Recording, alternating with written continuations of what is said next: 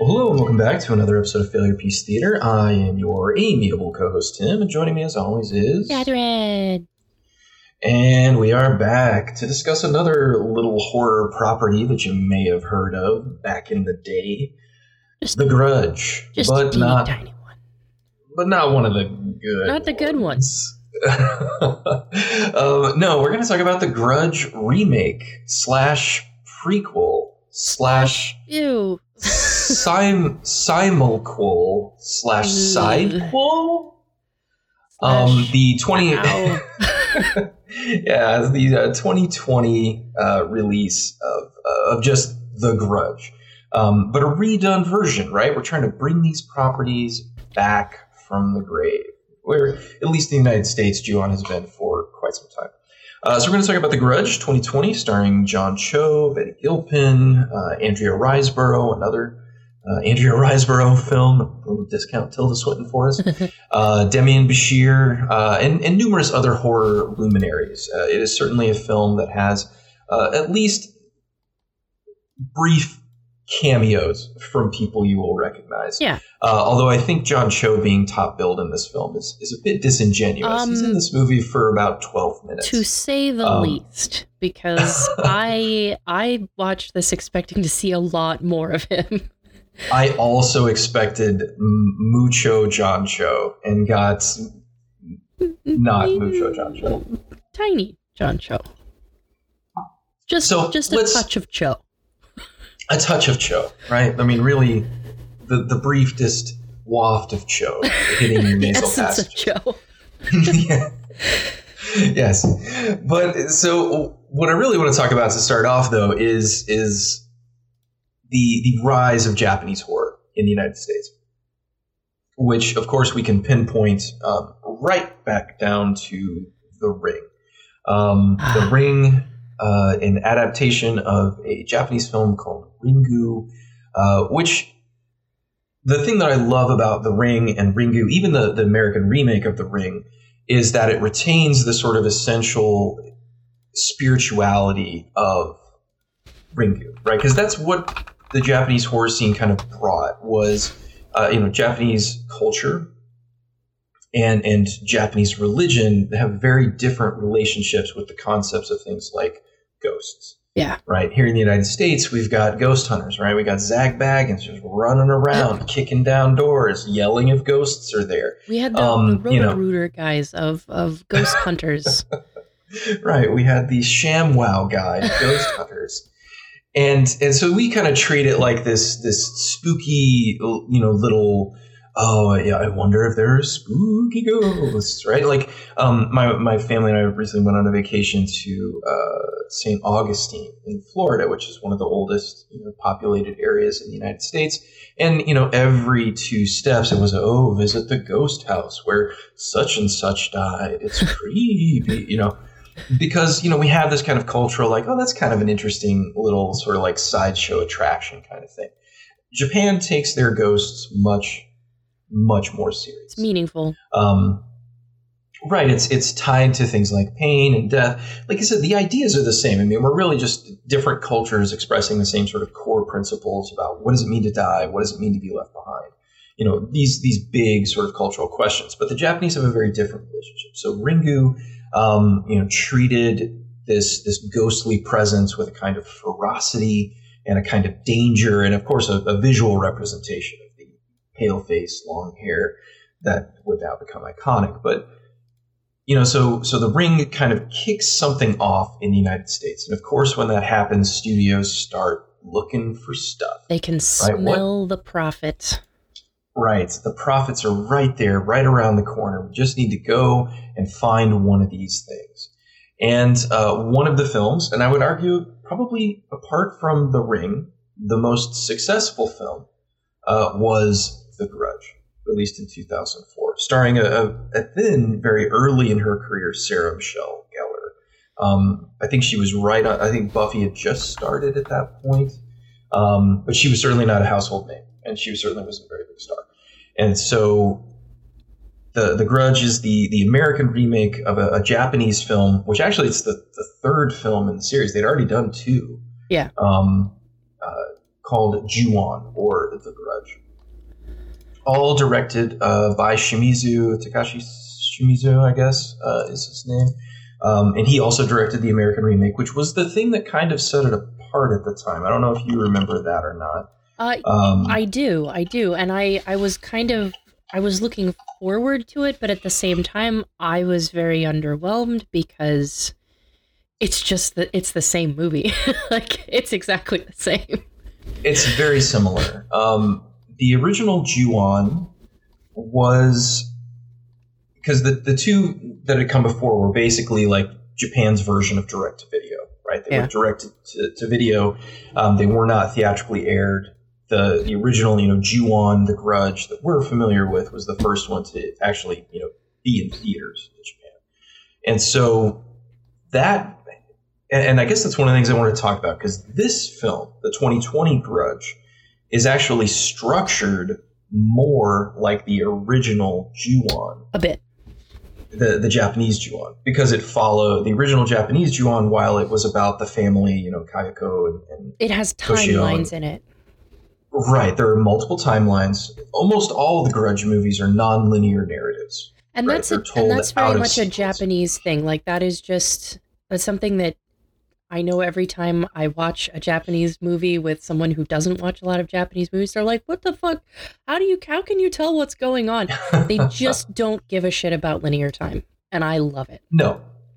And so it gives the first film, especially, this kind of vignette-y quality, right? You're sort of seeing these different people interacting with the house, right? Because that's kind of the core concept of The Grudge.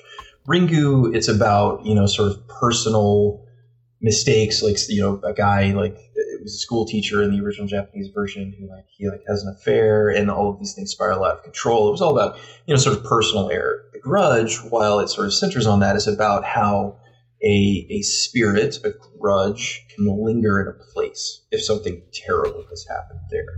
And then that place becomes a sort of infection point to spread out, right? And again, that ties very culturally back to a lot of Japanese ideas about location and positioning. Like, all of these elements about the natural world are very important for developing and maintaining your internal spirit as well. And this is kind of the inverse of that, right? Something terrible happens, it ruins a place basically forever.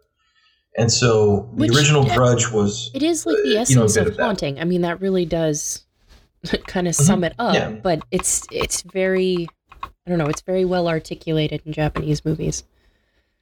Yeah, it's more aggressive than just, there could be a thing here. It's like, no, if you touch this place, you're doomed, right? You're fucked. Like, if you even step inside these walls, like, the ghosts even know how bad it is. They'll pull you inside the walls to make sure that they're with you forever. Yeah. So it's a very, and that's nice too, because there's some rules that they're able to establish to sort of like, oh, hey, this is what's going on. So all that stuff kind of works. So the original Ju-on, we've got a couple of different things. We've got the original family, because that's where everything starts. As a family sort of fractures, and the husband kills the wife, kills the son, kills the cat, always very important. Yeah. And then... that's how you know he's bad. He kills the cat. That's right. And so he kills the cat. That's how you know he's truly evil. And then he dies, and now, like, all of these spirits are inside the house. And so the first Japanese film is all about various people and how they come into that home, right? So a new family moves in, they get screwed. Some teenagers who are, trying to hang out in a spooky place, they go in there, they get screwed. A social worker who's trying to, like, find the kid because he's supposed to be in her class, but he's never showed up. She goes in, she gets screwed. So it's just this very kind of thing. And then in the background of that, you have these two detectives trying to, like, figure out what's going on. And ultimately coming to understand that it's the house, right? That's where this is coming from. So this film is kind of patterned on that concept. We follow the police much more than we do the characters that are being grudged, if you want to call it that. the grudgies. Oh no, Steve, I've been grudged. Not again. I'm being grudged. So, we're very much following the detectives. So I guess, the original 2004, we'll talk about the original Grudge series a bit, which I rewatched the first Grudge for this. I did not revisit 2 and 3, but I have seen them. I have for some reason, I have very strong visual memories of 2, that apartment building and how kind of like gross it was, which then becomes like the main set of the third one, which was direct to video. That was not a theatrically released film either. But the second one had Amber Tamblyn in it. But so this one, they basically take the Riku story from the first one about the social worker, and they rework that into this story, or in the story of the original 04 Grudge, where basically you've got this home, this woman that kind of is obsessed with this American teacher. The husband finds out, kills the family. The teacher finds out, kills himself, and then a new family moves into the home 6 months later or whatever, and that's an American family, and so they have an aging mother, right? And so they have to bring in an aid worker to make sure that she is cared for. And so that aid worker, Yoko, becomes the first casualty of all of this. Basically, she's the first one to die, and then Sarah Michelle Gellar's character is her replacement, who is also an American. And then everything kind of spirals out from there. So they really just took kind of like one of the stronger central stories of the Japanese film and then just adapted it into the full version of the American film. And then some pieces of the other ones, like the teenagers and whatnot, those show up in the later sequels, the American sequels. So, I mean, there's a lot going on. I think on the whole, they're pretty well written, in terms of story. I think they brought something really new that we were not getting a lot of in the 2000s when it came to horror. They were much spookier. Obviously, there are jump scares, lots of jump scares. They're pretty bloodless too. So I think this is part of the first time period where horror didn't have to get an R rating because it didn't have to be bloody. Japanese horror, that was the thing, is that you didn't have to watch anything gruesome. And I think that's why it really took hold, because it was just so different. Mm-hmm. Yeah, 100%. I think that it opened up the sub-16 crowd to come see your horror movie. Yeah. Whereas your traditional slashers, your Friday the 13th, your Nightmare on Elm Street films, they were locked inside the R box.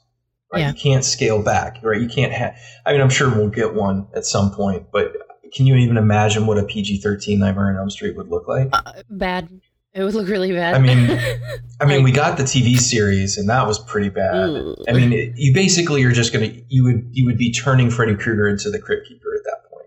Oh, God. He's just this kind of cackling monster running around in the background. Think about the Crypt Keeper. That's just deeply upsetting. No one wants to think about it. But yeah, it's just, how do you get away with that? How do you play that? But these Japanese horror films, since they were more sort of esoteric and they're dealing with ghosts, and it's really more about the ghost just basically scaring you to death is what's happening. There's some sort of possession maybe, but if you go to video games, where this has been an element of Japanese video games for a long time. Ever. Yeah. Right.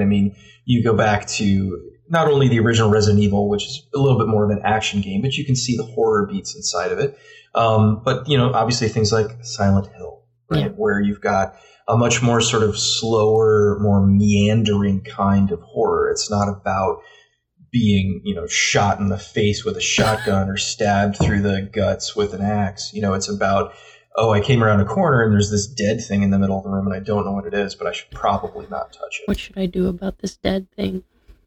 Right. And it's just a very different approach to creating horror and horror atmosphere that typically, when it gets filtered through the American sensibility, gets, we'll call it updated, where it's like, that's how they did it. But this time the ghost is going to make her head explode, like in Scanners. Like we get a lot of that kind of stuff that happens. But these Japanese horror films, I guess, again, my theory would be because horror was in such a sort of despondent state, I think they were allowed to sort of be translated with as few updates as possible. Obviously, the American version of The Ring makes some changes to the origin story, but the function of what Sadako is doing. And we must also not forget doesn't really change. who directed the American version of The Ring. Also true. I mean, just a little director. You may have heard of him. He made a couple of movies that were pretty popular. That guy Gore Verbinski. Oh my God. When I think about that, I still can't believe it. Like, Gore Verbinski. Really? Gore Verbinski. I mean, he directed Mouse Hunt. I liked Mouse Hunt, buddy. Mouse Hunt's great. It's the best.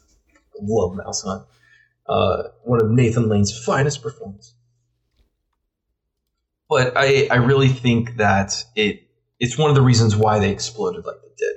Because the original Grudge, the 2004 Grudge, cost them roughly $10 million to produce. They shot it mostly in Japan.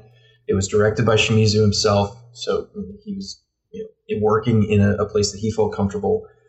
They made it for $10 million. And again, no big stars in it. Sarah Michelle Gellar was the biggest star in it, and she was not even that big. She was a TV star at that point. So shot it for $10 million. That thing made almost $200 million. Crazy. Just crazy amounts of money. Other sideline note, who do we see emerging as the producer of The Grudge and bringing this horror film in? Seeing an opportunity within the realm of horror that you could push, see if you can make some quick cash, right? Mm-hmm. And so who produced it? The Ghost House Pictures. Mm-hmm. Production arm of one Samuel J. Raimi. That's not his middle name. It doesn't matter. Samuel Ernest Raimi. Samuel John Raimi. It's Raimi and Taper again. Seeing a trend in horror developing and being one of the first to get on board and make something happen. So this honestly, these may be the reason why Sam Raimi didn't have to do any work for 10 years in terms of directing, because he's just riding that sweet, sweet Grudge money. You just sit on it. So again, I like to point out stuff like this because Raimi, in addition to being a sort of world-class director, a truly fascinating visionary of this era of film, he is also one of the most cagey and capable producers in all of Hollywood. He knows, I would say, like 90% of the time stuff that's going to hit. Because if you look at just his TV work, right? I mean, I'm not a big, Xena the Warrior Princess and Hercules fan, but there are a lot of people who are. Like a shocking number. And those people made a lot of money. I didn't love Spartacus on Showtime, but I know a lot of people who did. Yeah. Right. And all of those are Sam Raimi, Bob Tapert productions, right? Like they've been running that stuff through his Renaissance Pictures arm for years. So it's Raimi's a smart dude, and he saw an opportunity here. And again, I think one of the keys about The Grudge, and one of the things that makes the original hold up fairly well, is they didn't take it away, right? Like and I'm not saying that Verbinski's Ring is bad for doing this. I'm not. But one of the things that I think gives The Grudge a particularly good flavor, especially now, is the fact that it's the original creator being asked to produce it just in this other American venue. And I think that works. Now, we're not going to talk a ton about the sequels. We'll probably talk about it a little bit as we talk about this version. And they do degrade. I think The Grudge 2 is fine. There's really nothing wrong with that one. It just kind of spirals and continues to tell the same story as things go down. Sarah Michelle Gellar appears briefly in that one too. That's really the problem, is that these movies don't go much of anywhere. They're great, but they have like a gimmick. They have a thing. And once you catch wise to what that thing is, you've kind of seen it. You've seen most of what the film has to offer. So just to give some perspective on early 2000s horror, I've got a list here of horror films released in the year 2000. Now, obviously, The Grudge came out in 2004, but the sort of Japanese horror renaissance sponsored, sort of pushed into existence by The Ring and by Ringu and The Ring over here is all developing around this time. So just to give us some perspective, here's the kind of horror that was being released in the United States in the year 2000. Okay. And I'm just going to call out a few. I'm not going to read the whole list. Book of Shadows. Blair Witch 2. That's right. Blair Witch 2 came out this year.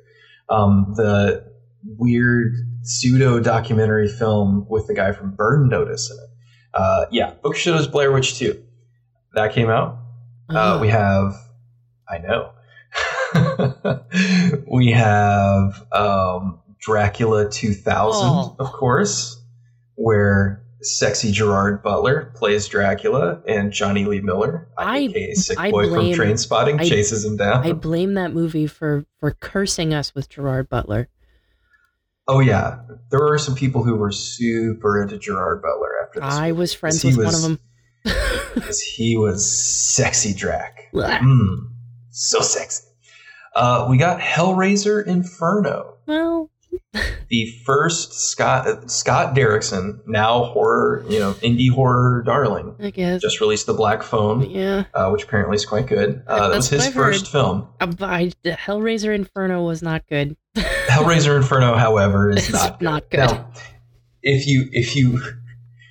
you stack up all the Hellraiser sequels after 2, which 2 is kind of the last one that you can just sort of unequivocally say that's a good movie. It's not a great movie, it's a good movie. But 3 is abysmal. Literally the only thing to watch about it is that it has Terry Farrell from Star Trek Deep Space Nine in it. It's the only reason to watch it. I have a weird love of Bloodlines, the space one, just because I think it's so ridiculous that I kind of am like, oh, this is so silly. Also, one of the first film appearances of Adam Scott from Severance. He's in that movie. Oh my God. He plays the guy who commissions LeMarchand's box. He plays his assistant. He does. Wow. He does. Yes, and he looks the same. Yeah. Adam Scott is not aged. He was like 19 when he filmed that part, and he looks the same. It's ridiculous. Yes. So Hellraiser Bloodlines, it's not good, but I have a weird relationship with that one. Inferno is they took a break because basically Clive Barker was like, "You guys have ruined everything. I don't want to work with you anymore. Please stop making Hellraiser movies." And they didn't, and so they made Inferno, which again supposedly was a script that Derrickson and this other guy had developed on its own. Because if you watch Inferno, it's really this like weird murder mystery where you're trying to hunt down this child killer called the Engineer, and then everything at the end kind of gets morphed into being like a Hellraiser scenario, but it's not really. So it was really a script that they must have had or had been developing, and then somebody gave them a green light on a Hellraiser sequel. Like, all right, put Pinhead in it. It was like it was a weird like, how is this a Hellraiser movie? And I feel like a lot of them edge into that territory, though. Why is this called Hellraiser? And everything after this, the next 2 or 3, that basically, because we got Hellraiser Hell World, which was the one where Hellraiser was an online video game. Also, and who is naming these movies? I know, dude. They're so bad. I know way too much about the Hellraiser franchise, unfortunately. But yeah, they just kind of go down from there. And the last 2, I think, which was like Judgment, and then there was another one that they may have just called it Hellraiser. I don't remember. But it was Hellraiser something. Maybe Apocalypse. I don't remember. It doesn't matter. Were made quite literally on like shoestring $75K budgets just to keep the Hellraiser license because it was going to revert back to Barker. And so we're getting a remake of that supposedly with much bigger budget, new creative team, new producing team. So I don't know. But yeah, so Hellraiser Inferno. We got Hollow Man. Oh my God. Now, what we call the latter Verhoeven. And that makes me want to like try and say a good word about it, but I just can't. It's a bad movie. It's not good.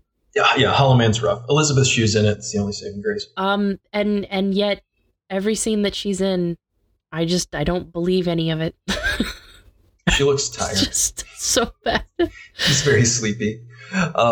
We did get Pitch Black that year, which I do have. That's a. I mean, I saw it again. I mean, that movie was just very true. It flew under the radar. Gone. We also got, and I want to point this out specifically, that our appetite for horror in the United States had faded, so that in the year 2000, we actually got both the first Scary Movie, of which there would be like 5, I think. And we also got that one, Shriek If You Know What I Did Last Friday the 13th. Oh my God. Which was like the big... it was Scary Movie without calling it Scary Movie. And like we got Scream 3 that year, which is where the Scream series took a hard turn to the like, why? Hard turn, more like hard pass. We also got Urban Legends Final Cut, which, you know, who doesn't remember Urban Legends Final Cut? These are very dark times. Exactly. Horror was in a terrible place. Somebody needed to come along. We're still a couple years away from Zack Snyder and James Gunn. Zack Snyder and James Gunn, it's worth mentioning, reinvigorating zombies with the Dawn of the Dead remake. Like, we're still a ways away from that. But basically what I'm trying to say in a very roundabout way where I can also make jokes is horror in the United States in the 2000s sucked. There was very little interesting happening. These are all sequels and like bad interpretations of previous films. It just, none of it really felt original. None of it was a good idea. Most of this stuff should have never been made. And so it doesn't surprise me that when these Japanese horror movies started trickling over here, even like notoriously idiotic Hollywood executives were like, you know, there might be something to this. This is pretty good. So we might be able to do something with this, especially if we can keep it PG-13. Holy shit. We just made $1 billion, everybody. And so I think it's really cool because now Japanese horror is kind of infused into the DNA of American horror. And I think a lot of people it's become much more that horror melting pot that we can get. I will say another one that came out in 2000 that was not bad necessarily was the Final Destination series. The first one was great. The first Final Destination is great. There the rest are of them in that movie that I will never forget as long as I live. Yep. Worth noting that those films are the product of James Wong and Glenn Morgan, who I will always love for writing some of the absolute best episodes of the X-Files. Just so good. So good. And it was actually, if I remember correctly, and I want to say that Final Destination started as an X-Files spec script for an episode that got rejected. And it would have been a great episode. And it would have been. So they just developed it into their own deal. But in any case, so 2000 horror was ready for a change. The Japanese film market rode in on a beautiful white horse. I don't know, white horse, I guess. Sure. I mean, you know, something Kurosawa-esque, I guess we would have to pick. And sort of brought a fresh injection of imagery and ideas to a horror genre that unfortunately was absolutely stale, right? There was just no originality. I mean, we're deep into like H2O and Halloween 7 territory here. Like, things are bad at this point. And, you know, here we get some good news. So Grudge comes out, makes a tremendous amount of money, just an absolute nutty amount of money.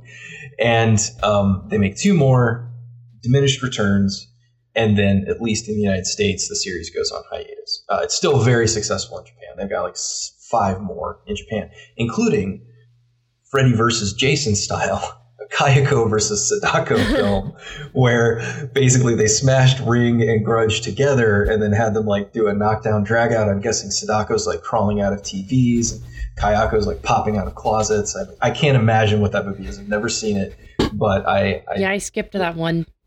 But, you know, might be worth a look. Might be worth a check out. Movies are really bad, you know? Might as well start watching some of the bad ones. That's right. Even bad ones can be fun. That's why we're here, right? But let's talk about this Grudge film. So this is the 2020 release. It kind of, you know, it was a pandemic film, unfortunately. Came out during the pandemic. They held it for a while. But this, unfortunately, was I guess it's right before the pandemic hit is when this came out. This was January of 2020. As Red Letter Media would say, fuck you, it's January, which pretty much tells you all you need to know about how the studio felt this film would do. They knew what they had, and what they had was a bit of a stinker, and I want to talk about maybe why. So the plot itself, as we mentioned, I've seen this referred to as a sidequel. which I think is ridiculous. Yeah.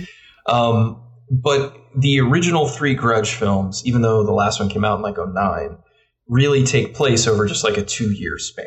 It's like 2004 to 2006. This is the events of those films unfolding. And so this film is happening while those are happening. And so it's kind of I'm not going to say that I hate the approach. Right? I'm kind of like, okay, I'm kind of okay with them, rolling this back, making a bit of a period piece and sort of having characters or whatever sort of come in, but they don't really do anything with it. That's the problem. They don't do anything with it. And that's the real issue. So the setup here, so I mentioned back when we were talking about the original American Grudge, that there was an in-care home aide named Yoko who dies or disappears, and eventually find out she dies. And then she's replaced by Sarah Michelle Gellar, who becomes our sort of like main character. Well, this film, the opening of this film gets right to business, wastes absolutely no time. We go immediately right back to the house, the same house featured in all the original Grudge films. And this time another American woman is leaving. And so we find out that before Yoko was the in-house aide, this woman had been the in-house aide for that American family. So there was another unnamed in-house aide other than Yoko. There's just Americans everywhere stinking up the joint. Just also American, and something's wrong in the house. Again, it's very non-articulated because presumably, I mean, at this point, it's been 10 years since the last Grudge movie was released in the U.S. Theoretically, you have nearly a new generation of filmgoers who don't know anything about the Grudge franchise. And so you're got to kind of explain it as you go, I suppose. But she walks out of the house. She's on the phone. She's trying to get a hold of Yoko. She can't. And she's telling her, I'll leave you the keys and blah, blah, blah. But I can't stay. I've got to get home. And this is now the branch, right? Because I guess the approach that we're going to take with the Grudge based on this film is that the Grudge is a virus. You can carry the virus with you to your house. Oh. And it will follow you. Yeah. And it will kill you. Good. And then your house becomes the new Grudgy house. And then more Grudgies happen because people hang out in your house. Very unfortunate. And it just sort of spreads outward from there. And, again, as a core concept, I'm kind of okay with it.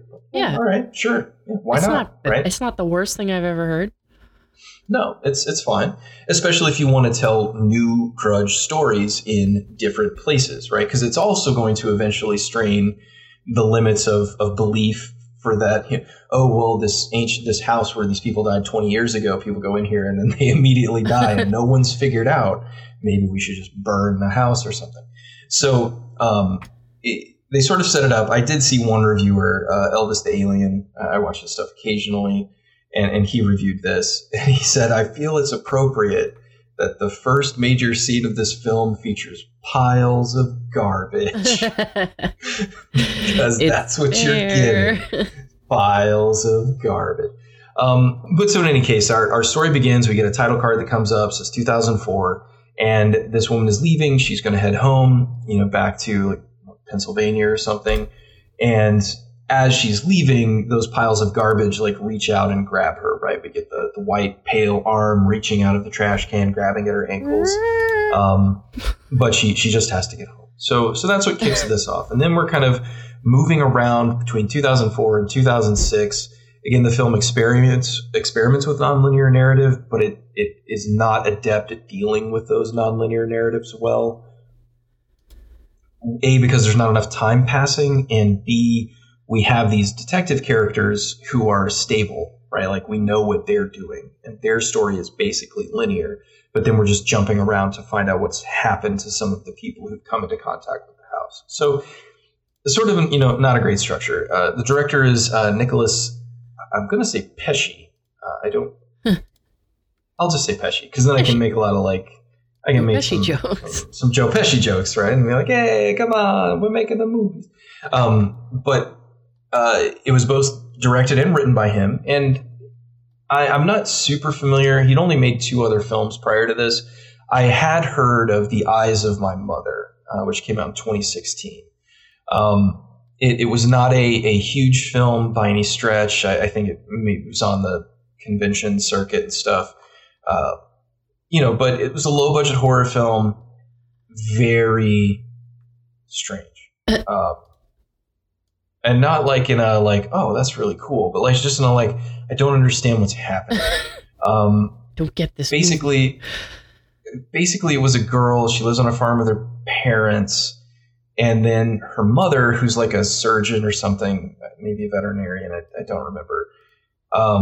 She like has the girl around while she's doing surgery on animals, and so one day she has to like, and again, I don't remember the setup or situation. I'm sure it was an infection or something, but she has to like remove the eyeballs from one of the animals, like just cut them out.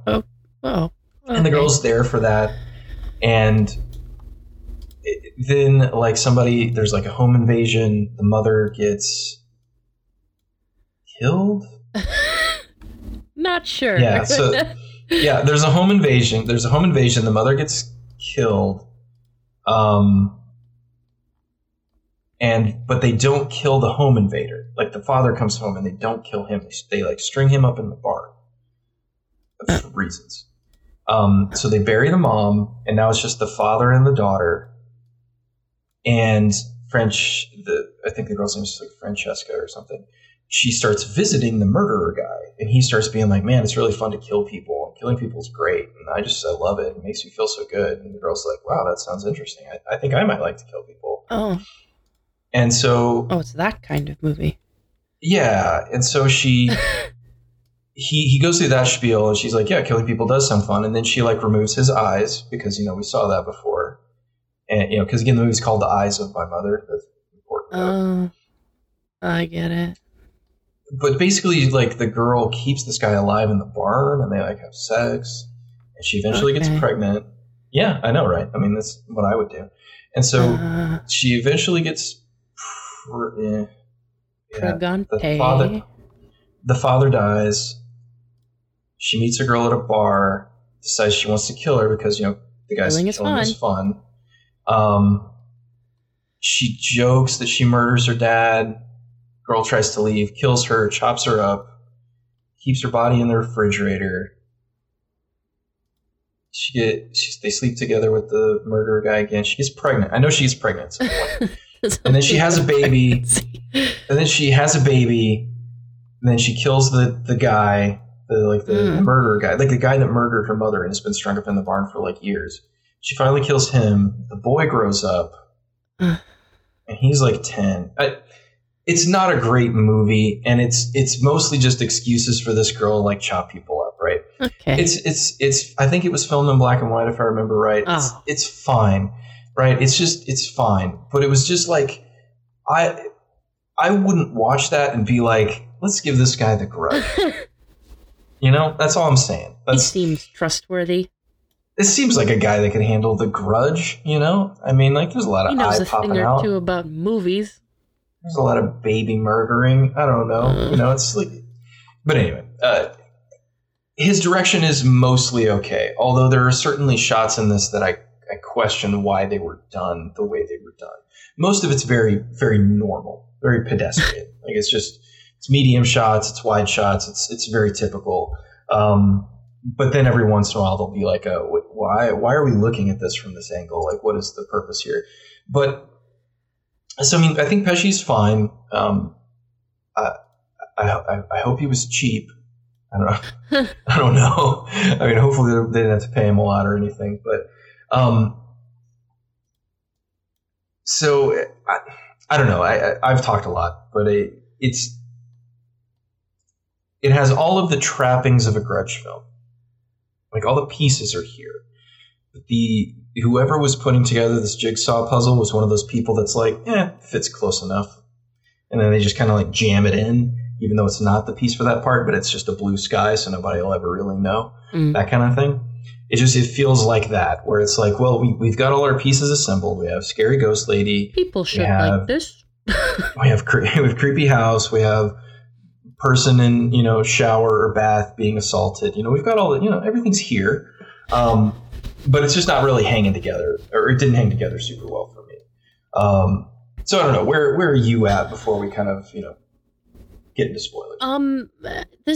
This movie was underwhelming. I guess that was my biggest thing is I don't feel I have a very, very strong affection for the original Japanese Grudge movie. I loved it a lot. It was one of the earliest J-horror films that I saw. And I love it.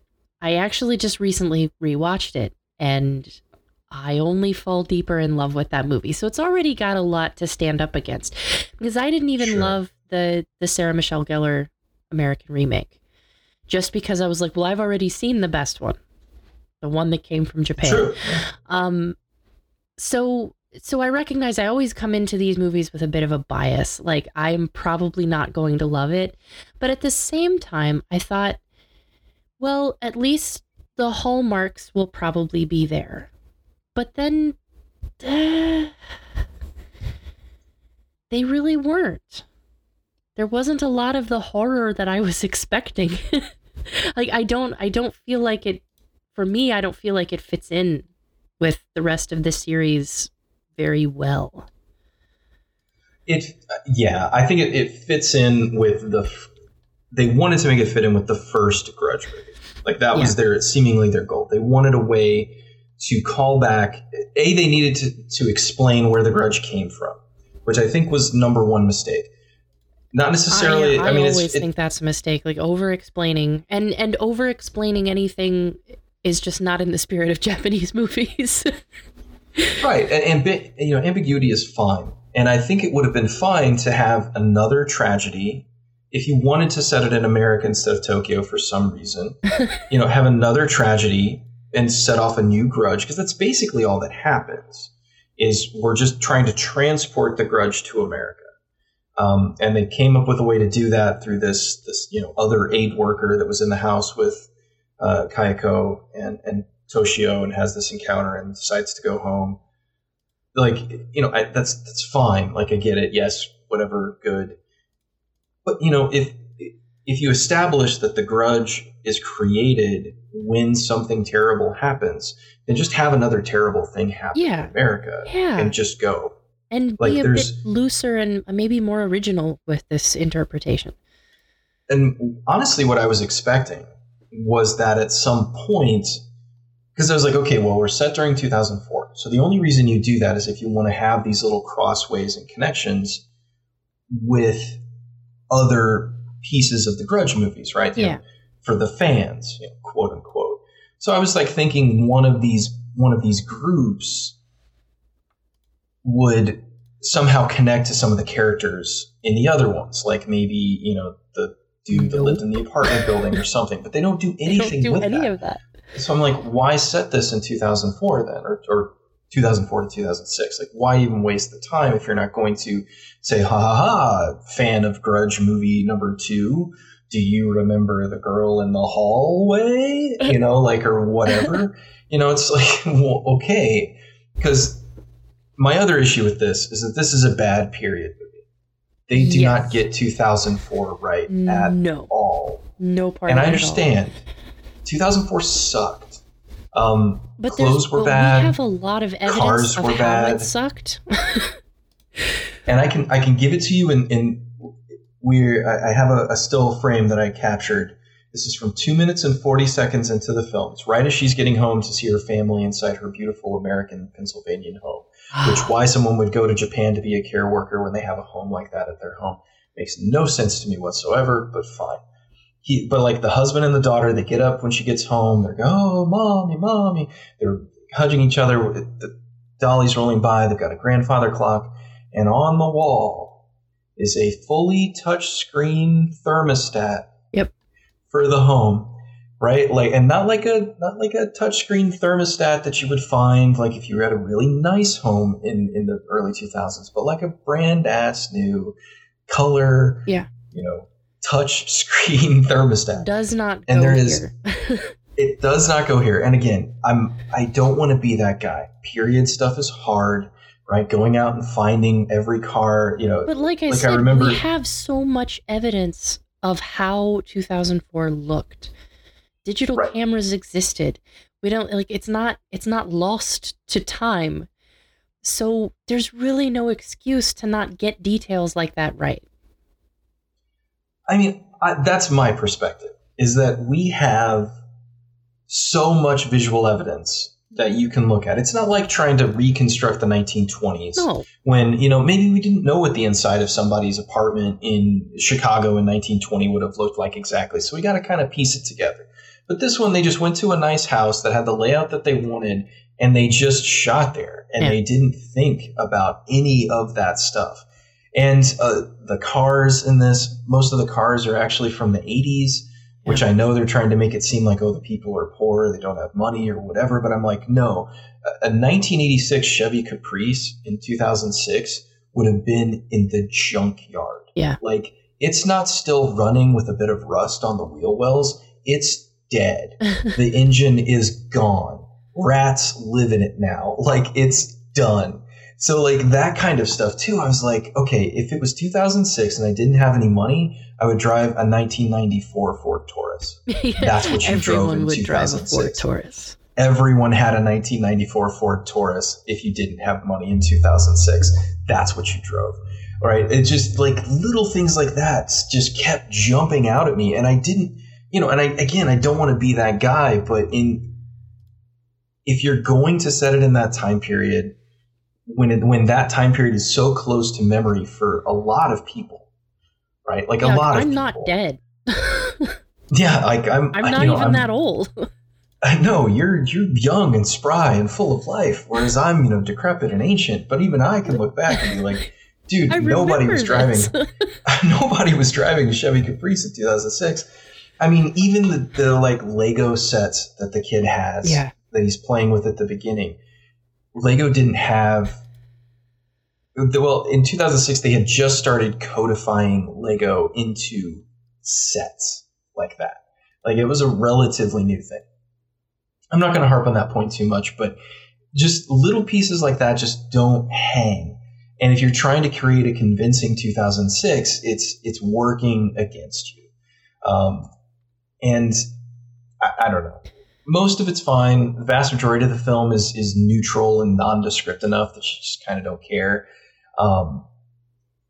But it's just there's little things here. It takes you out of it. I mean, it's a small thing, but it does take you out of the moment.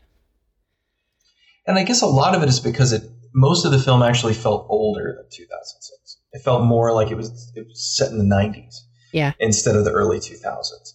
Because the early 2000s were not completely devoid of technology or what have you, but it was this weird kind of in between time. People aren't running around with iPhones, obviously, but yet, he's another thing that I thought, and this is I don't even know, but he's drinking coffee at some point out of like it's not a Starbucks cup, but it's that same kind of like paper cup with like the cardboard sleeve and the plastic top. And I'm like, I don't think those were super common in 2006.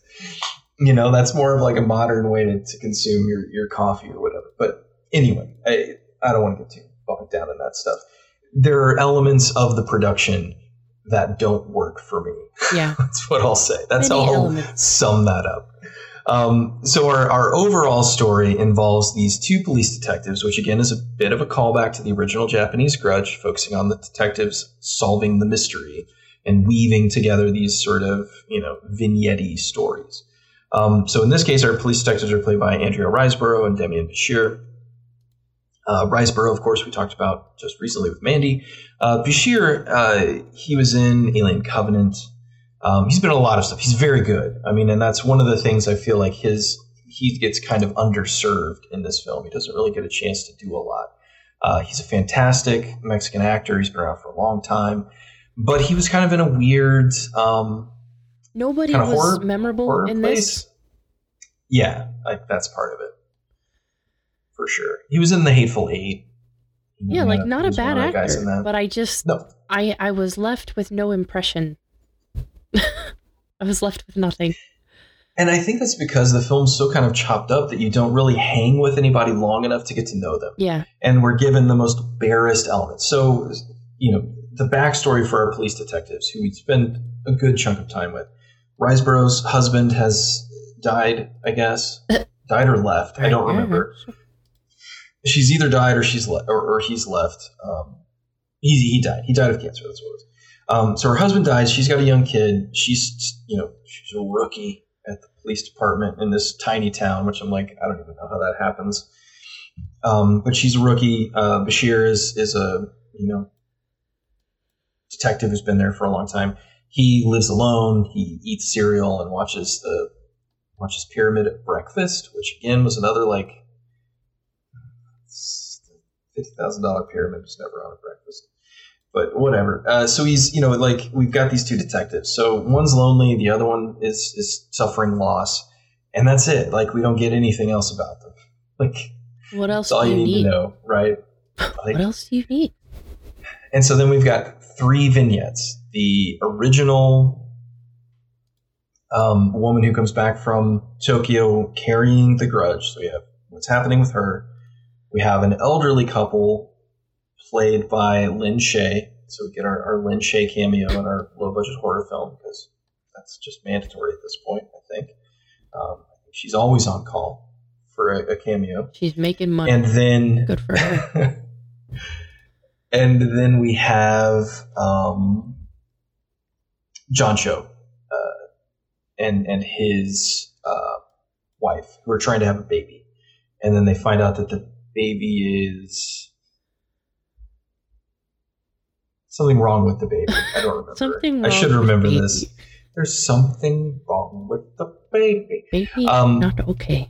But they have to decide basically whether or not they want to keep the child or not. But like, he's just it's a side story. It's not even dealt with in any significant way. He's just the real estate agent for the house after they die, and it gets sold. That's all. We just needed a name. We needed somebody to be in it, to be in the movie. Like I remember reading this, and I pulled it up to verify, but I pulled up the Wikipedia plot, and the Wikipedia plot summary does not even mention John Cho's character of Peter. Yeah, I mean, there's nothing to mention. I take that back. There are 2 sentences about their characters. Oh. Peter and Nina Spencer learn that their unborn child will most likely be born with ALD. He looks to selling the house, stumbles across a ghost, and then he kills his wife and child and drowns himself. That's it. Like, John Cho, he's on the poster. Like, he's on the poster for the film, and he gets 2 sentences in the plot. So weird. Just whatever. So, again, the film is told as a sort of nonlinear narrative. The narratives are not difficult to figure out. The most challenging one is when and where the elderly couple are in relationship to the other characters. That's really it. But it's a nonlinear narrative in name only, as far as I'm concerned. It's not complex enough to really be considered truly nonlinear. And the nonlinear choices it makes are mostly bewildering. Like, it's like, why are you doing this? Like, what is the point? Okay, so obviously, we're kind of bagging on this film already, but let's move fully into spoiler territory, and let's address all of the things that we both liked and disliked about El Grudge. So what for you did work? Let's start there. Let's be positive, since we've already been kind of like kicking it while it's down. I liked I liked the locations. I actually really liked the way the movie looks. I liked the houses that they filmed in it. I mean, I know that's such a that's such a boring thing to say, but I do really like the look of the movie. I like Andrea Riseborough. really do like her.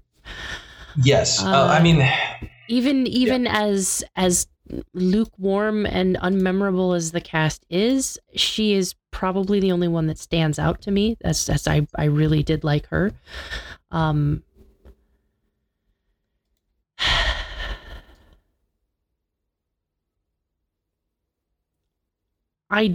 mean, I didn't like any of the little kid stuff. And the Lin Shaye cameo, I always like to see her because I do like her. It wasn't my favorite cameo. It wasn't my favorite performance from her, but I liked that section. I liked every scene that she was in for what it's worth. Yes. Yeah, I mean, that's kind of where I'm sitting with it. I like the people that were in this movie more than the movie itself. Yeah, I'm kind of on board with you as well. I think this film, again, Pesci seems to have a decent eye for just sort of standard traditional filmmaking. He knows where to put the camera. He knows when the camera should move. He knows when the camera should be still. Yeah. I don't doubt his instincts in most cases. I think some of the horror stuff is shot a little bit boringly, but can he do reverse shot? Absolutely. Yeah. They tell a story with pictures. Sure. Definitely.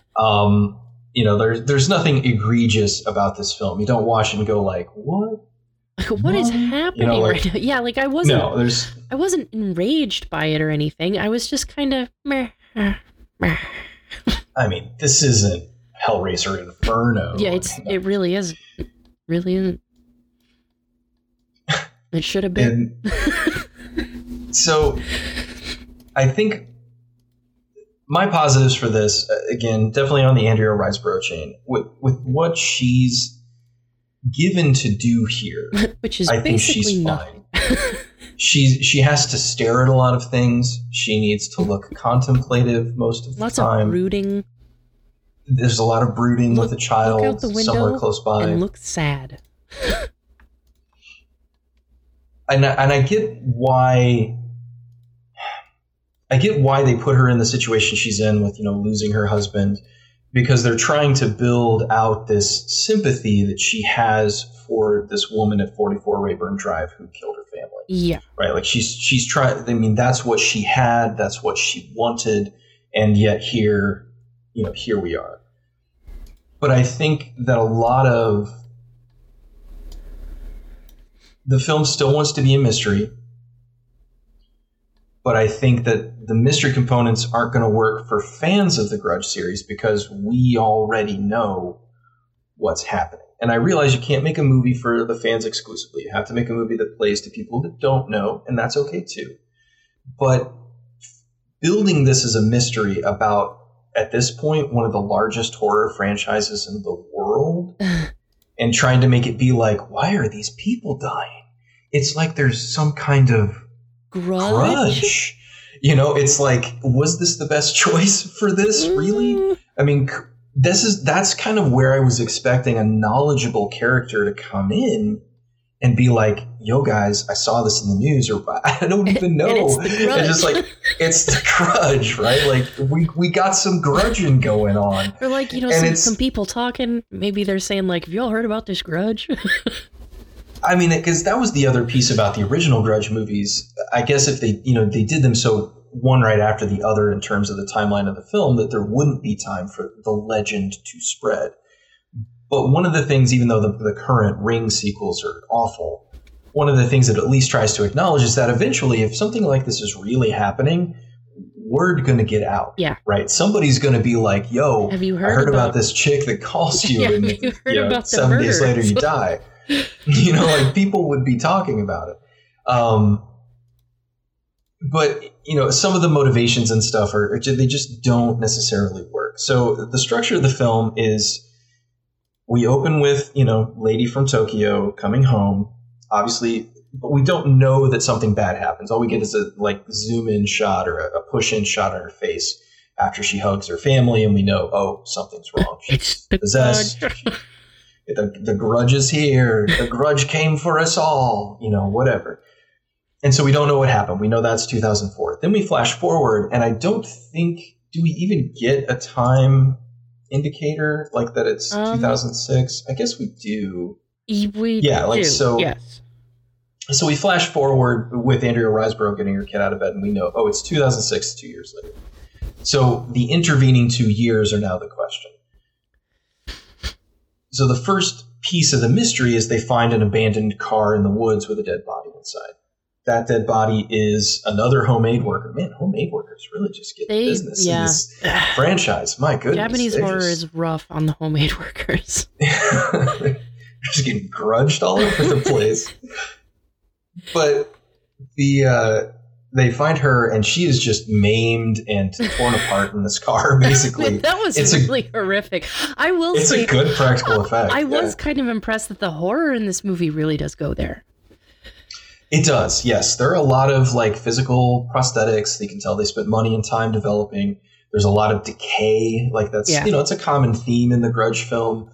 Again, this film started off with pictures of garbage bags, so they're just like hitting it hard. I had a couple of moments where I was like, "Oh my god, oh that's disgusting." Oh Lord, yeah, oh god.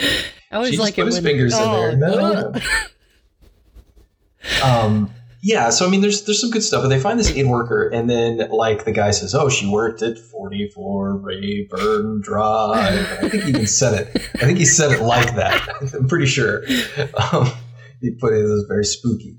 And so then Demian Bashir, he he does the immediate, oh, I know what that is kind of thing. But then he won't tell Andrea Riseborough. She goes over to investigate herself, finds the house, which is still abandoned, which is good. I mean, that's good. Abandoned house with curse. Very scary. Good. Very scary. It's what it should be. But when she goes in there, it's not actually abandoned. There's an old woman still living there. And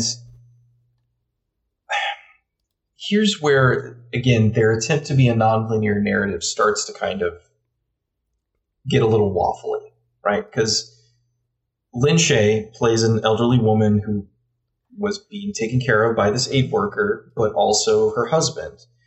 And so when Andrea Riseborough finds her, this is now 2006, right? So 2 years after the original murders or whatever happened. But she's apparently been living in this home for a while. Yeah. And I don't remember, is she dead already? I guess she is. Yeah. Is Lin Shaye still alive in 2006? I don't remember. I don't think so. I'm not sure. I don't think so, but no, I don't think she is. Okay. Because the husband's definitely not. What does it say about the movie that we can't tell? Yeah, the husband's like getting eaten alive by maggots, but Lin Shaye's like alive in the kitchen, or appears to be. And she's begging for help, and then Andrea Riseborough just kind of runs away. As you do. I would. And, well, she calls for an ambulance, so I think Lin Shaye's still alive. But so, yeah, like, human beings don't, if she's, suffering from dementia or Alzheimer's or something along those lines, and she's been living in that house, that aid worker had been dead for months. Yeah. At least. Her husband had been dead for months. So you can tell me that this woman's like been living in this house for like 6 months, unable to fend for herself, unable to like purchase food, like what? I don't think she would still be alive. Like I just really don't. Yeah. And I anyway. Like, I was just.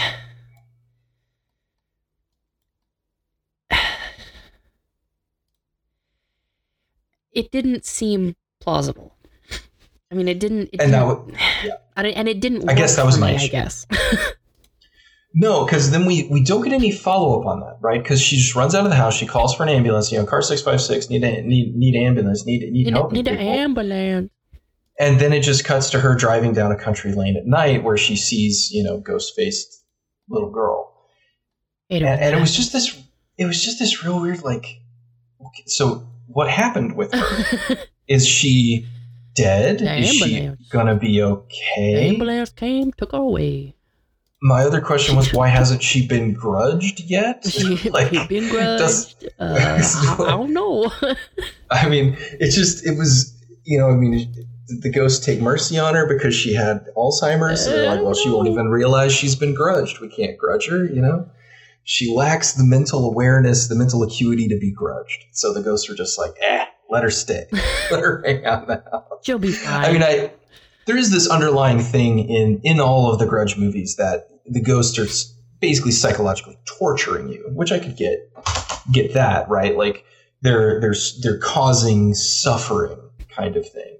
And that's fine. I mean, that's an interesting component, but again, since we're telling this nonlinear narrative, okay, like now in 2006, the couple that moved in after the family that died, they're still there, but everybody's dead and the wife is now like in the ravages of dementia and she barely surviving.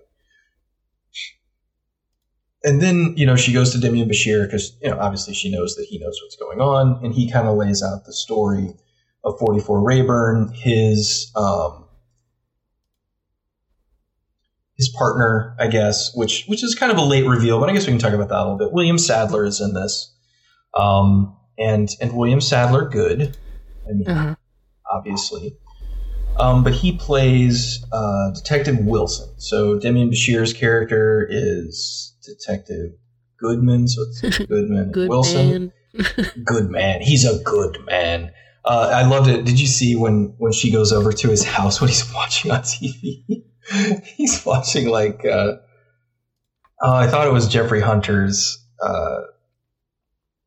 portrayal of Christ, King of Kings, but I think it was a different one. I think it was a cheaper one, probably a public access one. But he's like literally watching Jesus on TV. It's like, okay, come on. Yeah. Well, just want to make sure you get it. Yeah. Do you get it? His experiences on 44 Rayburn Drive turned him into a religious man. Okay. All right. Okay. But he kind of lays out the story that 44 Rayburn Drive, terrible thing happened. Nobody go anymore. Right? Don't go big bad. Don't go soup bad. Don't go to there. Bad news. And that's when we cut to our first sort of John Cho scene. And again, we are told that it's 2004 again, so we know that we've gone back in time, which, call me crazy.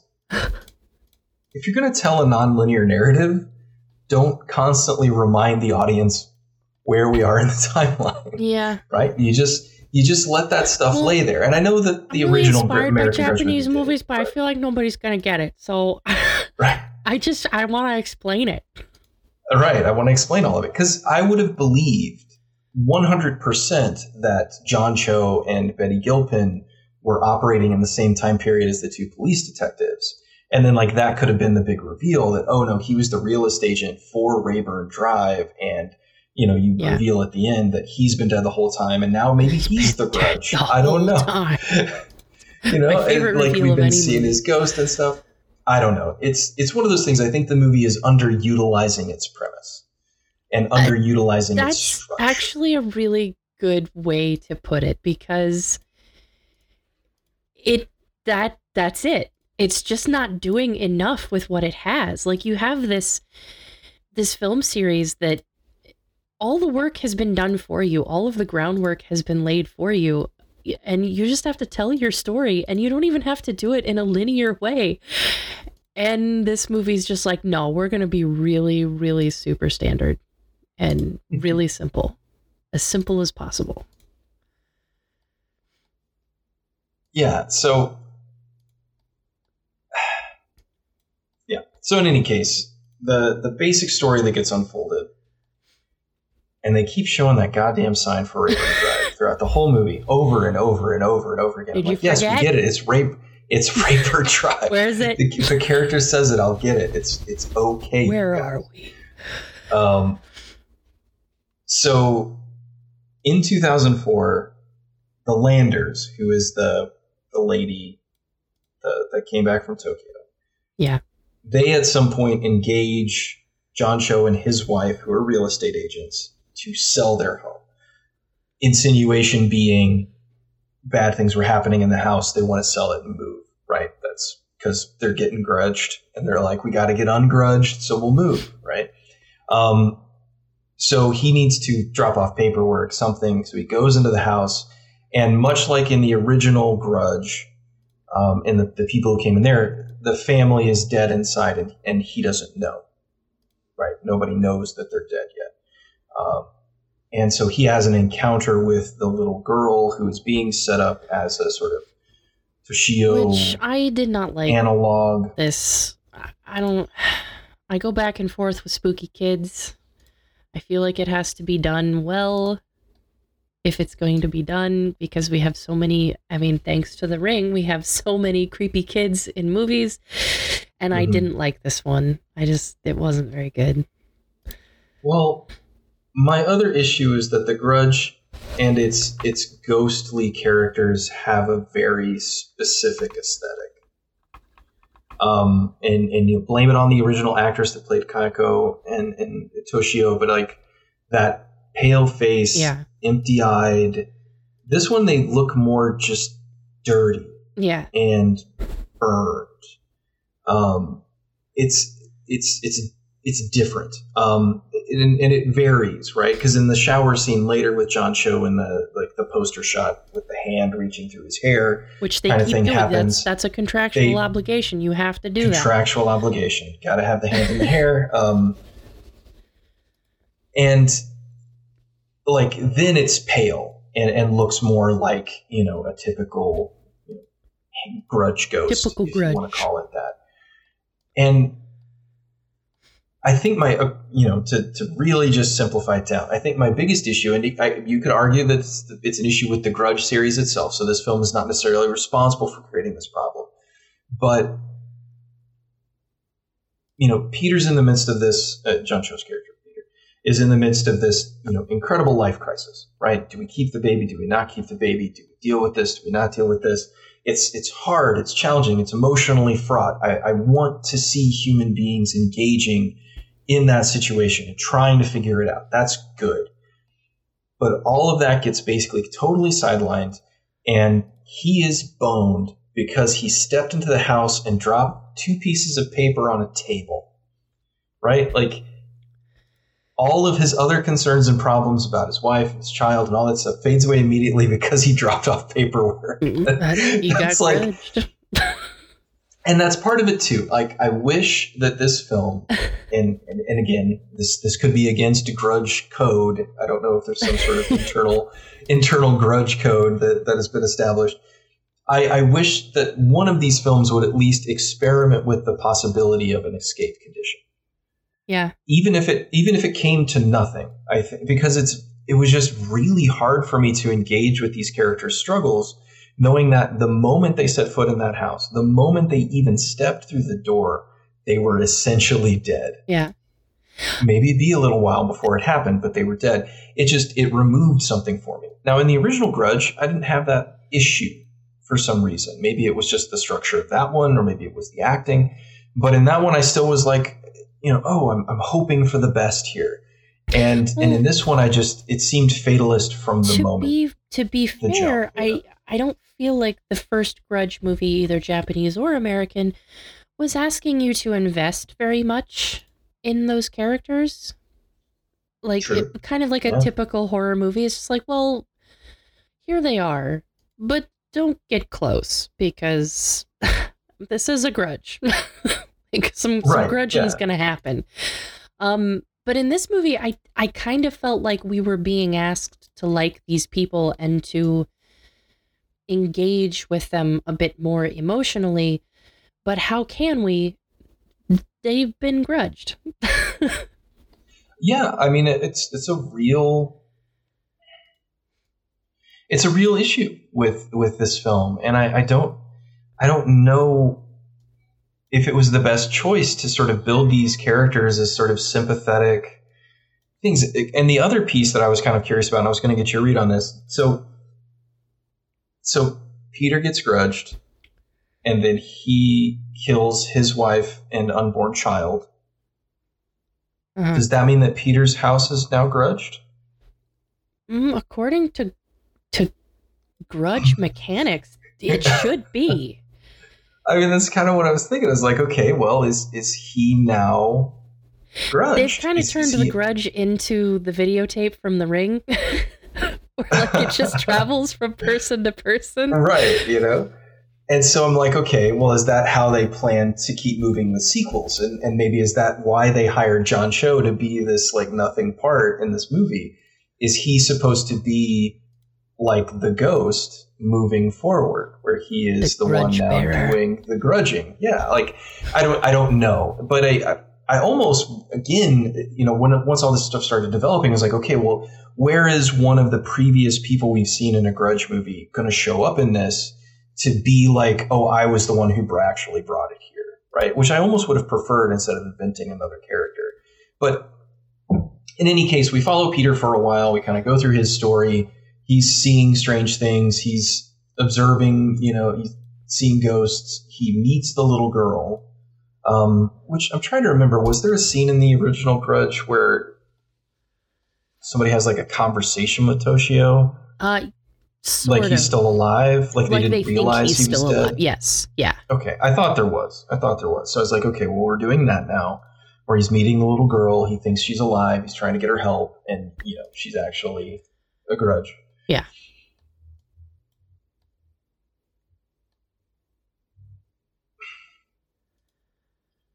But then, I don't know. Then things just kind of spiral, because now we're jumping around, and Andrea Riseborough gets attacked in her home by a ghost that may have been the husband, who now also is a ghost. Again, this movie just doesn't give you enough. It wants its jump scares, and it wants you to have like your creepy moments, but it's not doing enough to help me understand truly what's going on. And I guess it's just because they're complicated. They're just making stuff harder. I don't know. The middle section of this film is a big blur for me, even though I've watched this thing like 3 times now. I have that same issue. Like, I found myself a minute ago scrubbing through the film. Like, I watched this, but I can't really remember what happened. Like, how can I not remember a movie that I swear to God I watched? And it's disconnected. Like everything feels disconnected. The narrative, unfortunately, does not hold as a singular entity in any way that I can really get behind. Yeah. It's very strange. It's like a half an hour of just spooky things happening, right? Just spooky.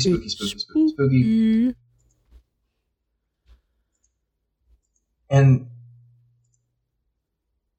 so then we move back to the older couple, and we get a scene with them. And I don't remember if they labeled the time jump with that one or not. They did. Yeah, they did.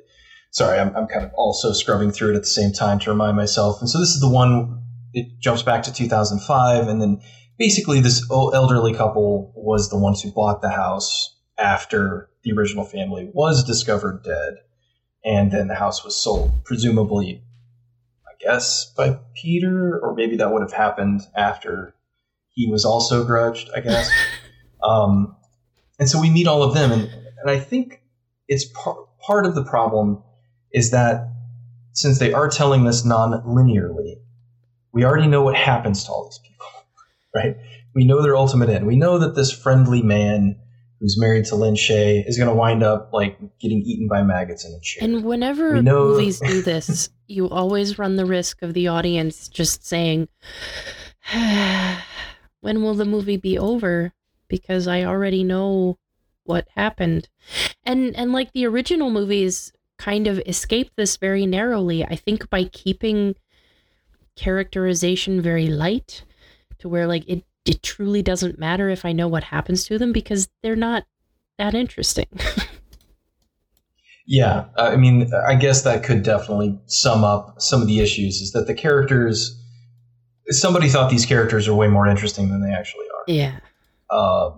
And I think it would have benefited from a single character, again, a limited story following one person's experience. I think the other piece of it, and you kind of hinted at this earlier too, is that I do not find the girl scary. No. At all. And they basically use this storyline. Again, it feels like they're more obsessed with telling the story of the detectives than they are of telling the story of the people in the house. Yeah. Which, if you kind of passively watch the original Japanese Grudge, you might get that impression. Maybe. That the detectives are the main characters.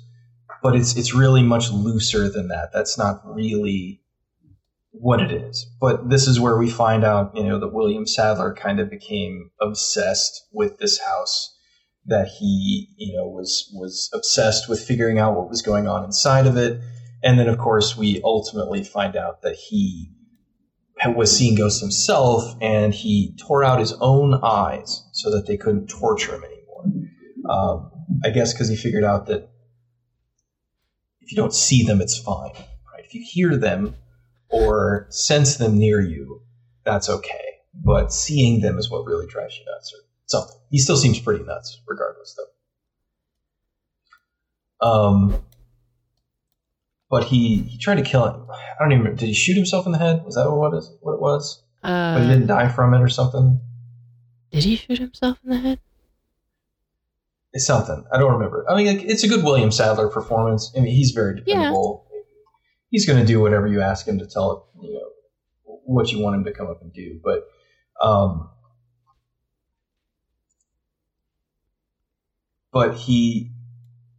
I guess he can still see them and stuff, because there is that interrogation scene where Andrea Riseborough's like, talk to me about this thing, and he's like, I can still see her, but he just doesn't do anything about it, kind of thing.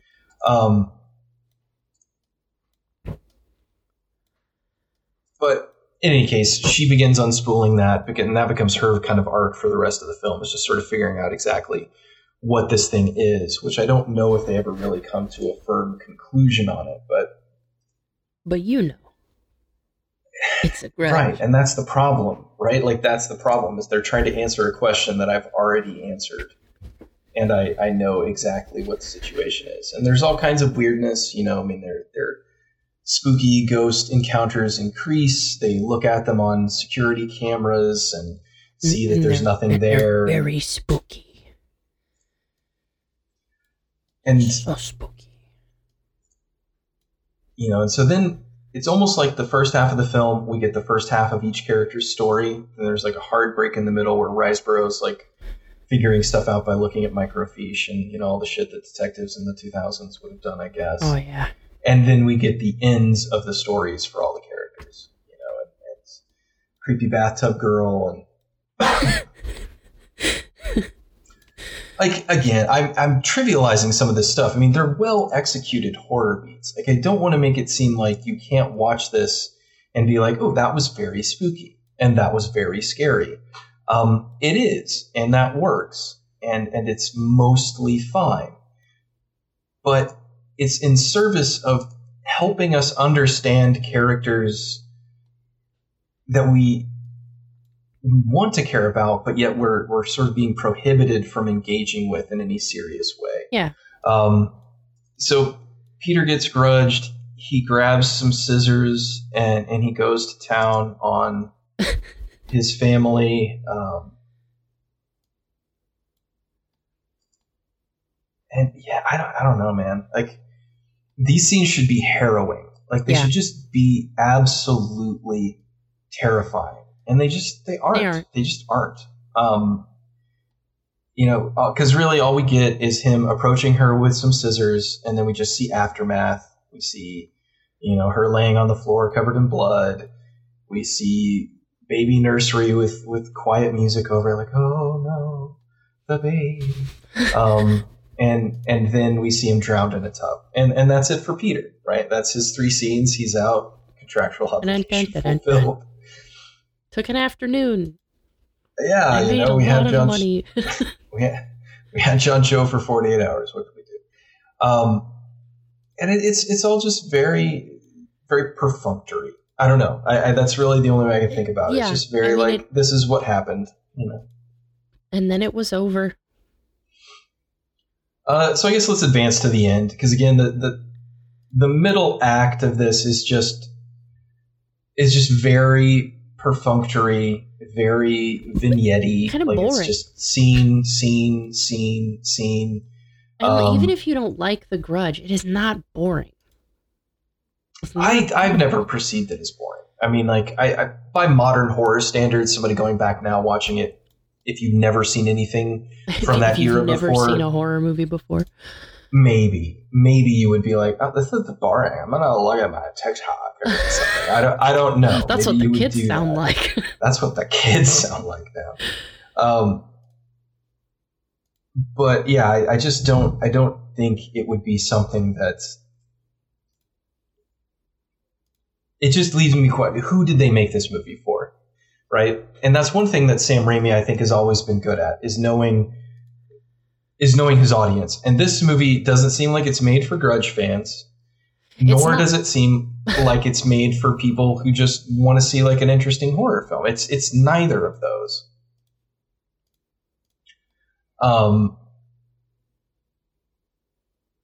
And so, you know, I'll say the Lin Shaye kill scene where she kills the husband and the lady drives off and she's like chopping off her own fingers, which again calls into question, how is she still alive like 6 months later?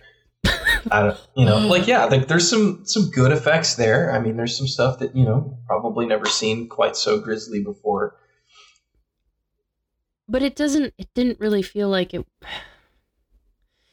It's one of those things like a later era Saw movie where I'm just watching it going, okay. Like, it's gross. But I feel nothing. I don't feel anything watching this happen other than just kind of vaguely grossed out. It's sure. Yeah. And I guess that's part of it, is like, it seems like modern sort of gore horror audiences have kind of worked their way in to a franchise that at least had a good understanding of how to manage its own tone and how to manage its own universe, right? Like, because the Grudge films felt kind of special, even as the J-horror rise was beginning, you know? But yeah, I mean, like, there's that scene with the long walk as Lin Shaye's like going up the steps, and you know what she's going to do when she gets to the top. Like, there's no question about it. She's not going to go up there and have a smoke. I mean, she's going to kill herself. You know, so like, why are we extending this, or why can't we jazz this up with like an orderly following her up, being like, "What are you doing, man? Like, let's go back to your room. Oh, I really want to help." And then she like nosedives off the staircase or whatever. I don't know. There's lots of opportunities here to sort of build more compelling scenes and more interesting moments, and they were just like, "Nah, let's snap her neck on a railing because, you know, fun." And also fast. What is it? Quick, you know? Yeah, I don't know, man. Like, it's just small choices. Like I said, the ghosts don't really work. And then once we're current, once we know what's happened to all of the previous characters, right? Peter's dead. The Landers are, you know, the Grudge ghosts now, and the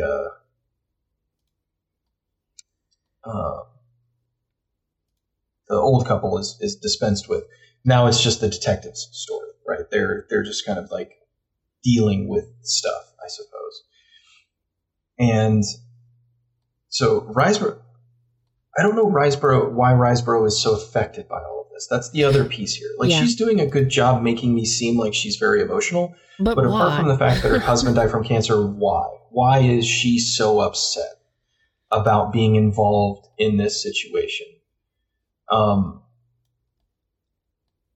And what is her emotional connection here? And I don't feel like the film has done a very good job of developing that at all.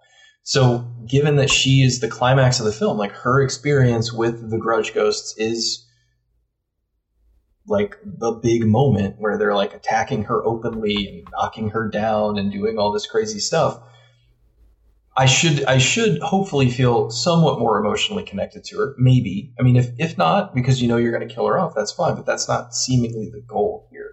So a lot of this sort of like final act as she's going and having this heart to heart with Damien Bashir's character, and they're talking about what to do. You know, I guess, is that where she decides that the idea is to burn the house? If you burn the house, it's good. Yeah. Okay. So let's talk about burning the house, because I said earlier already, like, I think these movies would benefit from having some kind of potential escape condition. So that's what they're trying to do here. But at any point, did you believe that burning the house would change anything? Absolutely not. Me either.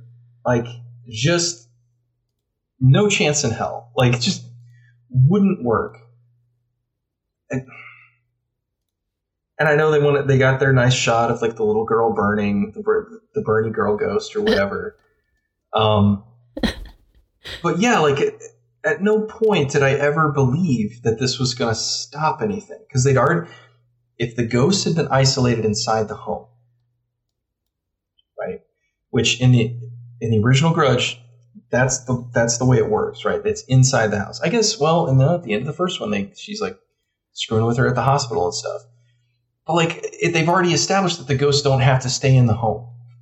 Yeah. So why would burning the home remove the grudge? That seems logical, but I see what you tried to do, but it also makes no sense. It's also like the same thing in The Ring they keep trying to do. We're like, oh, if you move the body or burn the body or, I don't know, kiss the body, like something will make her not want to kill you anymore. And then every time they try it, it's like, well, it didn't work. Yeah, no, she always wants to kill you. So I guess what I should have said earlier is I wanted a better win condition, like a better potential, like, oh, this is the way to do it. Maybe it's my love of exorcisms. Maybe we got to bless the house or something. Maybe we got to bring over like priests from every religion and have them do something. I don't know. I don't think there's really any one or two things that could save this movie, because this movie is many, many, many things that just aren't really hanging or working together. And one thing isn't going to fix that, unfortunately. I wish it could, but it's just not. So I guess it is worth noting that there are a couple of different endings to this film. We'll talk about the one here in a second. The one we get in this is she's like, she moves, I guess, no, she doesn't even move. It's the same house, I guess. Yeah. And her kid goes to school, and she's like waking him up out of bed, kind of like in a mirror of our first time meeting them. And then like she finds out that she was hugging a ghost boy girl, and she gets dragged away by her hair by ghost mom. And that's the end, right? That's the end of the film. And so there is an international ending where after Andrea Riseborough burns the house down, she sees Burke, and then they drive down a road for a new home. You're going to say horror lane. They drive down horror lane together. Lane. And then they pull into the driveway of the home and enter, and the credits begin rolling. So it's just more ambiguous about, did we fix anything or did we not? So I didn't see that one. I saw the horror. Yeah, me too. Apparently that's the American ending. The other one was for international markets, where they wanted to, I guess, leave it more upbeat, right? And this one, like she gets murdered at the end of this. Like she is dead. She got grudged. Because of course she did. Just all about getting grudged up in here. And so everything ends. And there's this just kind of flat shot of the front of the house. The roll credits over that in total silence. That bothered me. I didn't care for it either. It just was real. I know what you're trying to do, and I don't care for it. Yeah. Right. This hard. I don't like that. It's just that hard cut, like, everything's done, total silence. It's just the house. And now maybe her house is grudged. Maybe now there are 3 plots of land in this tiny town in Pennsylvania that just been grudged up the booty. Pretty soon, they're all going to be grudged. And I don't know. It's just one of those. I didn't even like her death scene. It just, a lot of, like, that felt cheap. Maybe it's because I've seen it so many times with the other Grudge movies, but I don't know. I liked it. I liked those. Why did I like those? Why do I dislike this? Something about this doesn't feel genuine. I think that's an interesting point of discussion is I think it addresses the fact that a lot of film franchises, and I do not want to turn this into a discussion of like Star Wars or Star Trek or anything. Yes, but you do. Maybe I do. I always do. Everything is Star Trek. But like it is really difficult when you have an original creative team that has what I would say is clear vision to execute. It is really difficult to recreate that without the input from some of the members of that team. And a lot of it comes down to not necessarily technical execution, but feel. Yeah. Right? Movies are a commercial product, but they are also art. Art creates emotion. It engages with the senses to produce feelings. That's what it does. And so the original Grudge, and even the Grudge 2, to a certain extent, have a feel to them. They have a presence that this film just does not have. Not for lack of trying, right? But it's much the same complaint that modern Star Wars fans or Star Trek fans have when watching newly produced Trek, which is not connected to, Michael Piller wrote or produced pretty much every single thing that Star Trek created in the 1990s. And I have written about this before, I've talked about this before with lots and lots of people, that I think Michael Piller is probably more responsible for the 90s and early 2000s Trek feeling than any other single person involved in Star Trek. That's fair. He approved the scripts. He wrote many of the scripts himself, especially in the TNG and Deep Space Nine era. Obviously, Ira Steven Behr came in and sort of show ran the hell out of Deep Space Nine. But Michael Piller's still there, working in the background, keeping the writer's room together, trying to keep those storylines running. Voyager, by then he had gotten ill and he wasn't really working on the series that much. And I think that's the reason why Voyager has its struggles with that feeling, especially in the first 3 or 4 seasons. And then sort of hits a stride at the end. That's pretty solid. Obviously, Enterprise was a whole other thing. Well, with Voyager, it comes down to the same principle. It didn't feel genuine until those later seasons. Right. It struggled to find that sense of Star Trek. And this just doesn't have that sense. Again, I cannot express more. All of the pieces are present. Multiple storylines, people interacting with the home in different ways and then getting grudged. Terrible ways in which they die or get hunted or try to escape it. And then a couple of people trying to figure out what's going on. Like, those are the pieces of the Grudge, right? I mean, if I sat down on a chessboard and I said, what pieces do I need to have in place to begin making my game moves? All of the pieces are there, right? They didn't forget anything. But then when they started actually playing the game and moving the pieces into position, they were like, well, the knight doesn't have to move like this. Maybe you could just do this. Or maybe the pawn, instead of only moving 2 spaces, this time we're going to need it to move 4. And that's okay. And they just kind of don't really understand how the game is being played, right? Pieces are present, but just not really working. And it's not for lack of trying. Andrea Riseborough is doing a good job with what she has here, but I don't know why I should care about any of her problems. Demian Bashir shows up. He looks sad. He seems like a nice guy. He smokes a lot. Okay. William Sadler, he got his 2 scenes. He got to renew his SAG card for the year. I'm very happy about that. But why, right? And it just kind of keeps going. So I feel like it's just one of those things that if you're a longtime fan of The Grudge, this probably isn't going to be satisfying. If you're just a general horror fan going to a movie, you might be okay with it because there are some interesting deaths. But the other part of it is that I think you're right. I think they wanted some of that Saw money. They wanted some of that Saw component. Because the Grudge movies have never really been about gore. No. That's what I like about them. And all the Grudge movies, the deaths are just jump scares. Yeah. The ghost appears and then the person's dead, right? Maybe they fall off of something and break their neck like Lin Shaye or whatever. But it's just a scare. But in this one, we got decapitated fingers, we got mutilated bodies, we got maggots crawling through nasal passages. But it just doesn't really hang together as a singular horror experience, and certainly not one that I would heavily recommend. And I guess that's kind of where we're headed with all of this. Is that I don't know who I would recommend this to. I really don't.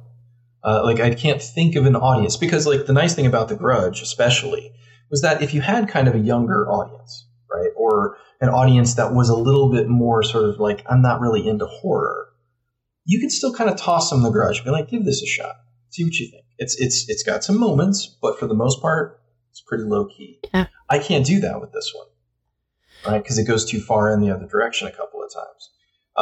But yet at the same time, I don't think I would recommend it to somebody who's like, dude, did you see Blood Massacre 7? They ripped that girl's tits off. You know, like I can't really throw this to them either because there's not enough of that there for them. So again, it's like, who is this movie for? You know, like what audience were you going for? And frankly, I don't remember any of the marketing to be able to say like, oh, well, they were going after this group. And I don't know if that's just, you know, a consequence of when the movie was released, but I have no idea who would like this movie. Certainly not me. And hey, maybe that's why it was released in fuck you, it's January. Yeah. Because the studio didn't know either, right? Because you don't put out movies that are going to be successful in January. It doesn't happen. And this was released January 3rd, Ooh. right? Like gonna get that big movie-going audience at the new year. All right, nice. Maybe if somebody was hungover from the new year, 2 days after the new year, like we're so drunk, they just stumbled into a movie theater and sat down, they'd be like, "Oh, John Cho's in this?" Or like someone who never left the movie theater on a drunken bender from Christmas, like they've just been at the movie theater. Maybe let's see this. Yeah, right. I mean, you know, if you think about it, movie theaters have everything. You've got nice large bathrooms. I've been living on snow caps and slushies. Let's watch The Grudge, y'all. The place that I've got's got a full restaurant and bar, so you can just go get a little bit of some of this, a little bit of some of that, good to go. Yeah, this is a hard one to recommend for me because there are better Grudge movies to go watch if you want a Grudge movie. I just feel like this one, if the goal was to relaunch the Grudge franchise, failed. If the goal was to reinvigorate a love for the previous Grudge films, failed. So it's like it's not hitting on any of the beats that it was obviously carefully designed to try and hit upon. Again, I think something could have helped by tying it to characters from some of the other Grudge films for those fans. Because, I mean, that's something that will bring original fans out. If they had gotten, for example, Sarah Michelle Gellar to come back in some sort of cameo, like instead of... But it feels like this movie wanted to be better than that. Like it was almost trying to be more of an art house version of The Grudge. Like it would never stoop to having Sarah Michelle Gellar. And I guess that put me off. Yeah, it definitely seemed like it was going for like this is real horror, right? And I mean, obviously, a lot of this is probably also spinning off of It. The success of It in box offices got all of the studios looking for horror films going again. And this would kind of fit that timeline pretty close as well. Because, and this movie did make money. I mean, that's the other thing worth mentioning. Horror movies make money. They're always going to make money. They spent very little on it. The budget on the high end was listed as $14 million. It made $50 at the box office. So, it still did fine. It was not the smash success of the original Grudge, but it's on par with like Grudge 2. Yeah. It made about the same. So it's a weird franchise. It's one that I would very much like to see come back and be a presence in the American horror scene. Maybe that was my problem. My expectations were too high. Because it was like, oh man, a new Grudge? That would be awesome. And then it was not. Awesome. But again, they get me the same time with the Ring stuff. Because I saw The Rings, or whatever, that one, just Rings, I think it's called. The one with Vincent D'Onofrio and the cicadas. And I saw that, and I was like, this is terrible. This is just a horrible idea from top to bottom. And this, unfortunately, kind of hangs with that. Maybe just Hollywood is... And The Grudge especially, again, I think the magic sauce with The Grudge is that it kept its Japanese sensibilities by still having a Japanese director. And this one just feels like it's gone too far towards the American side. And it's kind of lost that special juice that made it kind of unique, at least for me. And maybe in the hands of someone else. Maybe. but yeah, I mean, I know it's common practice in Hollywood now to pull a kind of unknown indie director and put him on a big project, and this wasn't even that big of a project, honestly. But it's still kind of the thing. But even his second film, Piercing, it had Mia Wasikowska in it. Great. But it I'm sorry. I'm sorry. That was overly hostile. No, it's okay. It was a small one. I didn't see this one, but I do remember when it came out. But it too had a lot of like self-harm body horror stuff in it, which seems to be sort of like his thing. Like he likes that. Because it's like a guy who has like a piercing fetish, I think. I don't like any of the things that you're saying. Again, it seems like The Grudge doesn't need a guy who's like, oh, I think it's awesome to like jam a knife into somebody's eye. That's cool. Like that's not The Grudge. That's not what The Grudge is about. Or and at least also, in my understanding. I don't need that. And I don't want to see movies like that. Like, I'm sorry. maybe I've just finally hit that point in my life where I'm tired of trying to be cool and watch things that absolutely are harrowing and terrible. I don't want to do it. I don't want to do it. I feel like this movie somebody had a checklist and they were just checking boxes. And as long as the boxes were checked, the production was happy. Yeah. And I mean, even if you look at the stories being told here, young family struggling with the potential loss of an unborn child. Okay, is that terrible and a good premise for some character development between actors? Sure. Yes, sure. But it's also, have we seen that before? Yeah. Police officer struggling with the loss of a partner. Seen it before. Lonely police officer who, just doesn't take care of himself. Yeah, I've seen Seven, bitch. Like, yeah. Like, I mean, like, we've seen all this stuff before. Why? One of the things that the Grudge movies were kind of fun was because they were just kind of regular people, right? Just kind of like folks getting into this problem and then trying to find a way out of it or dying. And this movie, it felt like they were trying to populate it with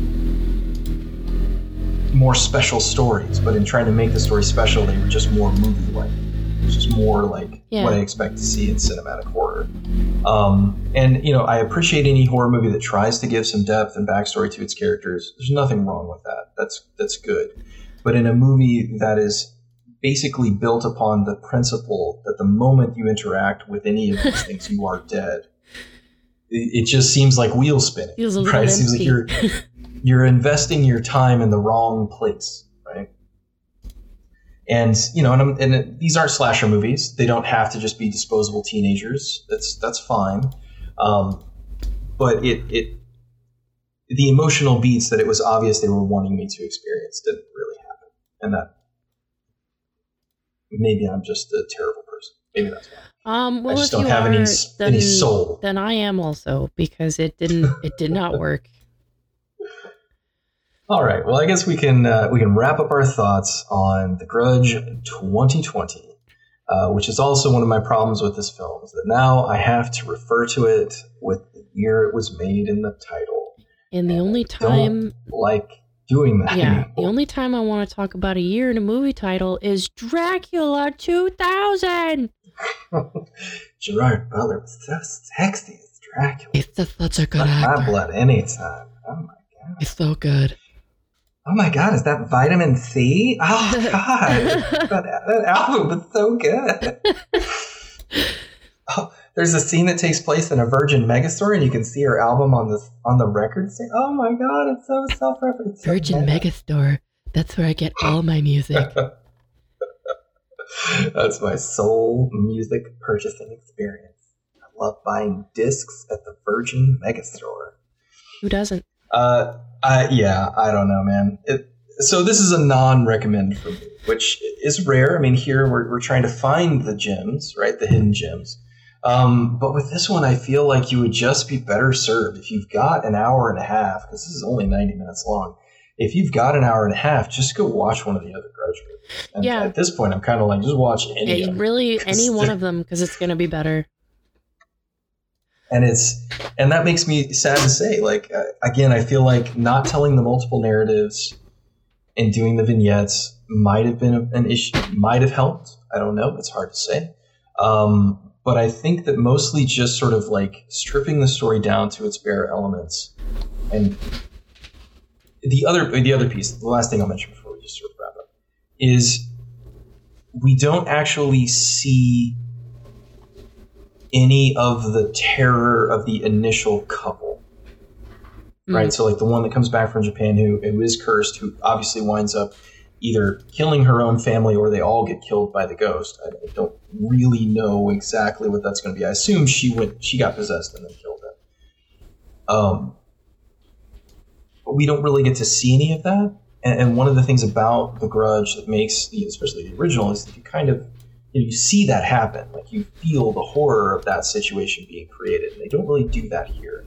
Mostly because they're trying to support that nonlinear narrative of what's happening, and what's going on.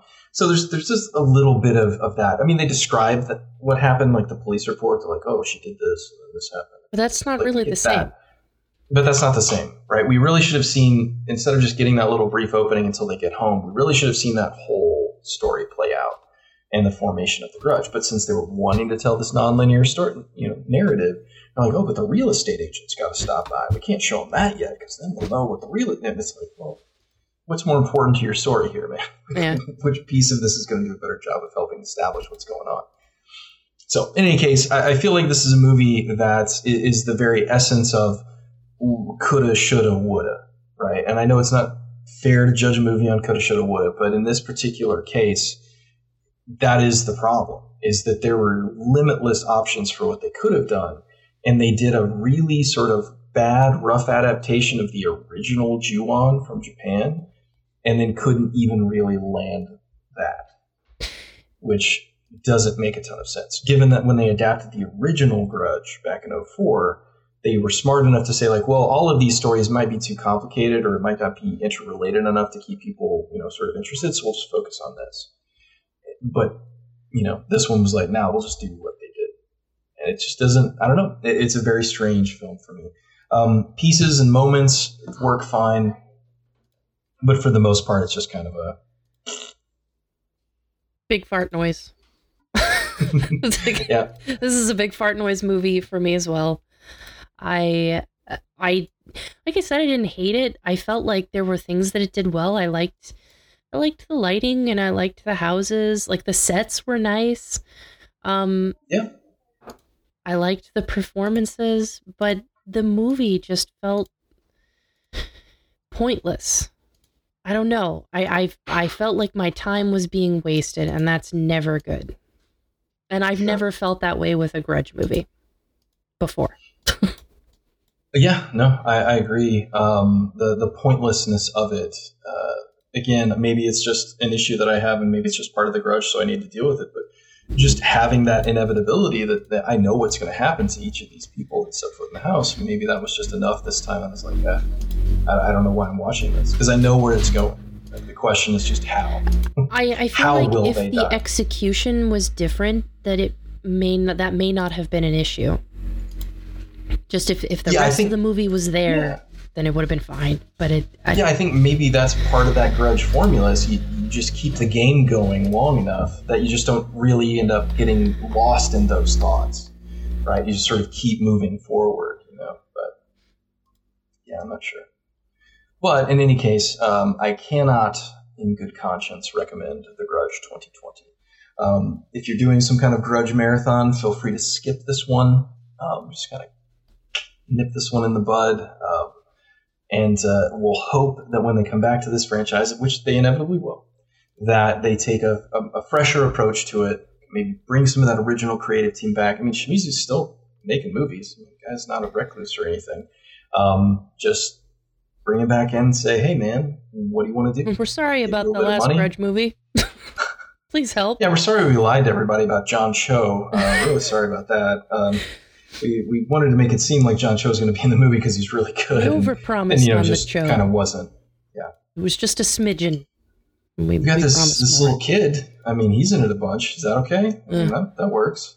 He can be our new Grudge boy for the next one. That's what we're thinking. Toshio. Yeah. We need new Grudge Boys. Every film, bring out the new Grudge Boy. We've got some movie making to do. Every year, a new Grudge Boy or girl shall be crowned king or queen. Who will be the Grudge Boy this time? Tune in on The Grudge. Pathway to the Grudge on AMC. I don't know. That's a sad. Anywho, a rare miss for Sam Raimi. Hopefully, he was able to recoup enough that he took his family on a nice vacation to the Italian Riviera, which I assume is where Sam Raimi would want to vacation for some reason. I cannot articulate why. But all right. So, any other thoughts on The Grudge? No. All right. Well, if people have strong feelings about The Grudge and John Cho's incredible hair. Where can they find you on the internet? You can find me stalking John Cho's Twitter at Baskinator on Twitter. Very nice. I will be at T Baskin on Twitter, which I have recently decided is becoming an Andrea Riseborough stan account. That's pretty much all I post anymore is my Andrea Riseborough memes that I craft. I do like her a lot, and she's good in this with what she's got. Yeah, I mean, if you're a fan of her, she's definitely watchable. She's maybe one of the only watchable things in this movie. In the end, like I said, the performances were fun, but yeah, she's great. Like I said, one piece is not enough to keep the whole boat afloat, unfortunately. Not even close. All right. You can get us together at FP's Theater on Twitter, and you can email us at failurepiece@gmail.com. All right. Well, we will be back in the very near future with another film that may or may not be a failure piece. We'll figure it out then. And there definitely will be grudging. Oh, there's so much grudging. I'm getting grudged right now. All right. We'll see you next time. Bye-bye.